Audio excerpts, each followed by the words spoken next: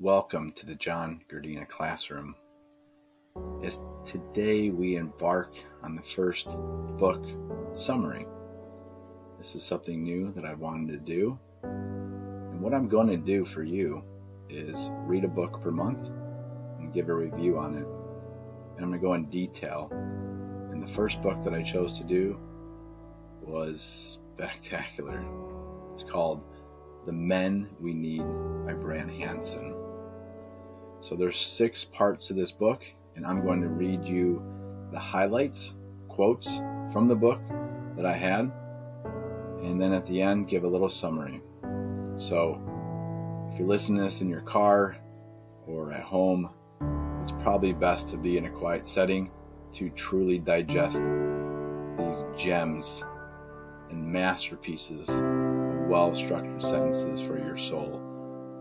And for all men who are listening to this book will change your life if you let it. So, let's get started. Part 1. Forsake the fake and relish the real. Rescue people take responsibility for the vulnerable. It's not about muscle, it's about your character. Having a purpose is attractive. There is power through humility. Actively meet needs. Actively show up. Actively engage. Man was created to take responsibility. A passive man becomes useless to those around him. People don't buy movie tickets to watch men without a mission. The scariest thing, you might never become the man you are intended to be. Marriage is hard, and it starts with a vow to never quit. Growth starts with loyalty and commitment. John 15:6. A useless branch that has lost its value and purpose will be thrown into a pile and burned. The enemy has a plan to isolate us. The real female mind adds to us, challenges us, compliments us, confounds us, confronts us, and makes us grow up. Every woman loves a man who actually does real things in a real life. I want to have integrity. I want what I write for you to match what I'm doing in my private life. I want to look back and be satisfied that I did real things and didn't waste my ambition on soul-killing stuff. It's God's desire that you will live truly free, not free to enslave yourself, but free to be the you we all need you to be. He's given me one life, and I'm going to be loyal to Him. He wants me to be fully me and fully present. The hurting would and your hurting community need you to solve real-world problems, protect real-world people, and fight real-world injustice. Decision 2. Protect the vulnerable. The people in your neighborhood, at your school, or at your workplace should feel safe because you are there. If the men show up, the most vulnerable aren't so vulnerable anymore. They have us. If we are focused on our keeper of the garden's purpose, we're a source of life for those around us. We stay more energized. We pay more attention. We are more engaged. We become encouragers. Your efforts matter. Your work matters. You're the only one uniquely placed in your position in the world to do good by encouraging others and by letting others know their existence matters. Becoming a threat to the vulnerable people is treason. and so is passivity in the presence of threats to them. If you made the decision to be a keeper of the garden and creator of order, peace, and security, you will stand out like, what is that phrase? Oh yeah, a man among boys. It's your job to shelter your kids. A good father provides shelter physically, emotionally, psychologically, and spiritually. You are here to shape character as securely and fully as you can before they leave your home. We want our kids to know God and be on mission for Him, wherever and whatever the cost. You have to get to know your kids, really know them. This may mean give up your awesome car or house and getting a less lucrative job in exchange for time. When should you give your child a smartphone? Whenever you want their childhood to end. If you are consistently gentle and respectful with your wife, your family will tend toward gentleness and respect with each other. If you are passive or disengaged, a measure of chaos will fill your home. Human nature will take over, as sure as weeds choking out the garden you're supposed to keep.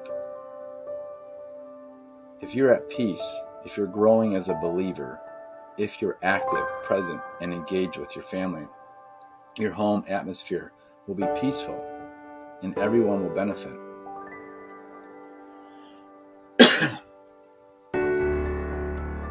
The God described in the Bible has a particular personality.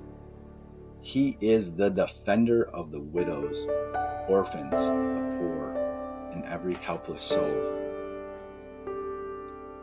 I use the gifts I've been given to bring mercy to children and their desperate families, and I can't stop being thankful for it and energized by it each day. Decision 3. Be ambitious about the right things. The key is to ask for wisdom. Wisdom means knowing what matters and what doesn't, or what matters more and what matters less. You don't want to go through life without it. It's the difference between a life of meaning and one of meaningless. If you are not on mission and being focused, you will feel listless. Millions of men do daily. I don't want you to become like so many other men who are lifeless shells of who they should be and who we need to be. My life isn't a highlight reel on Instagram. It's actually how I spend my days with purpose. People rarely applaud for the right things, and the strength of humility is never celebrated.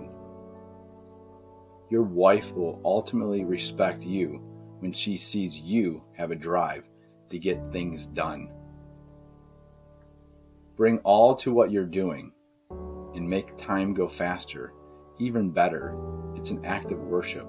It's what you're made to do. Relationships are risky, but withdrawing from them in favor of comfort is cowardice. The men we need are men with the right ambition to go into the world's mess, into the chaos, into the mystery, knowing the Lord is with them, and then see what happens. Contentment brings freedom. Discontentment makes you dependent. Psalm 23, 1. The Lord is my shepherd. I lack nothing. I have everything I need to do what I have to do today. The right ambition, the best ambition, is to become a man who's so secure, so sure of what his Creator thinks of him, that he knows he's winning even when he's losing. Our neighbors and communities need men who don't keep the options open. We need men who commit. We find more freedom when we bind ourselves to the right things, to life-giving things and things that last. Decision 4. Make women and children feel safe, not threatened. I'm learning, still learning, about what it means to be a good husband and a good keeper of the garden, and how to treat the woman that God gave me. The point of real love is to want your loved ones to thrive and flourish. It may mean self-sacrifice. As a Christian, I came to realize the man I needed to kill to protect my wife is myself as a sinner. And that's a quote from Richard Phillips. If you're married with kids, now is the time to be home a lot. It's not the time to be relentlessly doing whatever it takes to build your career. Now is the time to concentrate on the people around you, the ones depending on you. If your kid becomes a doctor but doesn't truly know you, and she never got to see the real love for your neighbors, well, you missed the point, and you don't get do-overs. Having a family is hard, and a beautiful and challenging and sweet and frustrating and life-giving and breathtaking, and it's only for a season. Do not miss it. Decision 5. Choose today who you will become tomorrow. Who we become is a direct result of what we pay attention to. We take captive every thought to make it obedient to Christ. 2 Corinthians 10:5. If the keeper's heart is lost, the garden is lost too. If you want to become the you we need you to be, hang out with people who you know also want to be the people we need them to be. Walk with the wise and become wise, for a companion of fools suffers harm. Proverbs 13:20. Ask God for wisdom. It's the most important thing you can request, and He promises He will give it to you. Wisdom is understanding the true value of things. We can harbor selfishness and bitterness at 19 and maybe get away with it while we're still youthful, but over time, it will shape us and misshape us. God is very interested in who we are becoming. In fact, that's His central concern with us. We will either be more like Him and an oasis of peace and strength for others in a chaotic world, or a distorted, twisted, grumbling machine. Men who are honorable serve as a foundation for their families and communities, but they may never really be fully appreciated. We need you to be the non-needy guy. We need you to be the one who doesn't hunger for constant affirmations or admiration. A man who is able to sit and listen, to root for others, to be a voice of affirmation and guidance with no significant payoff in mind. That guy is refreshing. No man ever steps in the same river twice, for it's not the same river, and he's not the same man. Heraclitus, a Greek philosopher. Seek the kingdom of God above all else, and He will give you everything that you need. A keeper of the garden is a man who knows how it all ends, that nothing can separate us from the love of God.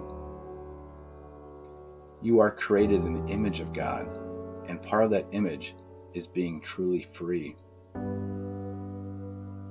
Part of God's love for you is His commitment to your freedom. It's clear throughout Scripture that He wants very much for you to enjoy you, for you to enjoy Him. But that's up to you. Of course, Freedom is scary because it means that not only capable of choosing to do immense good, of bringing healing, but it can also be capable of causing immense damage.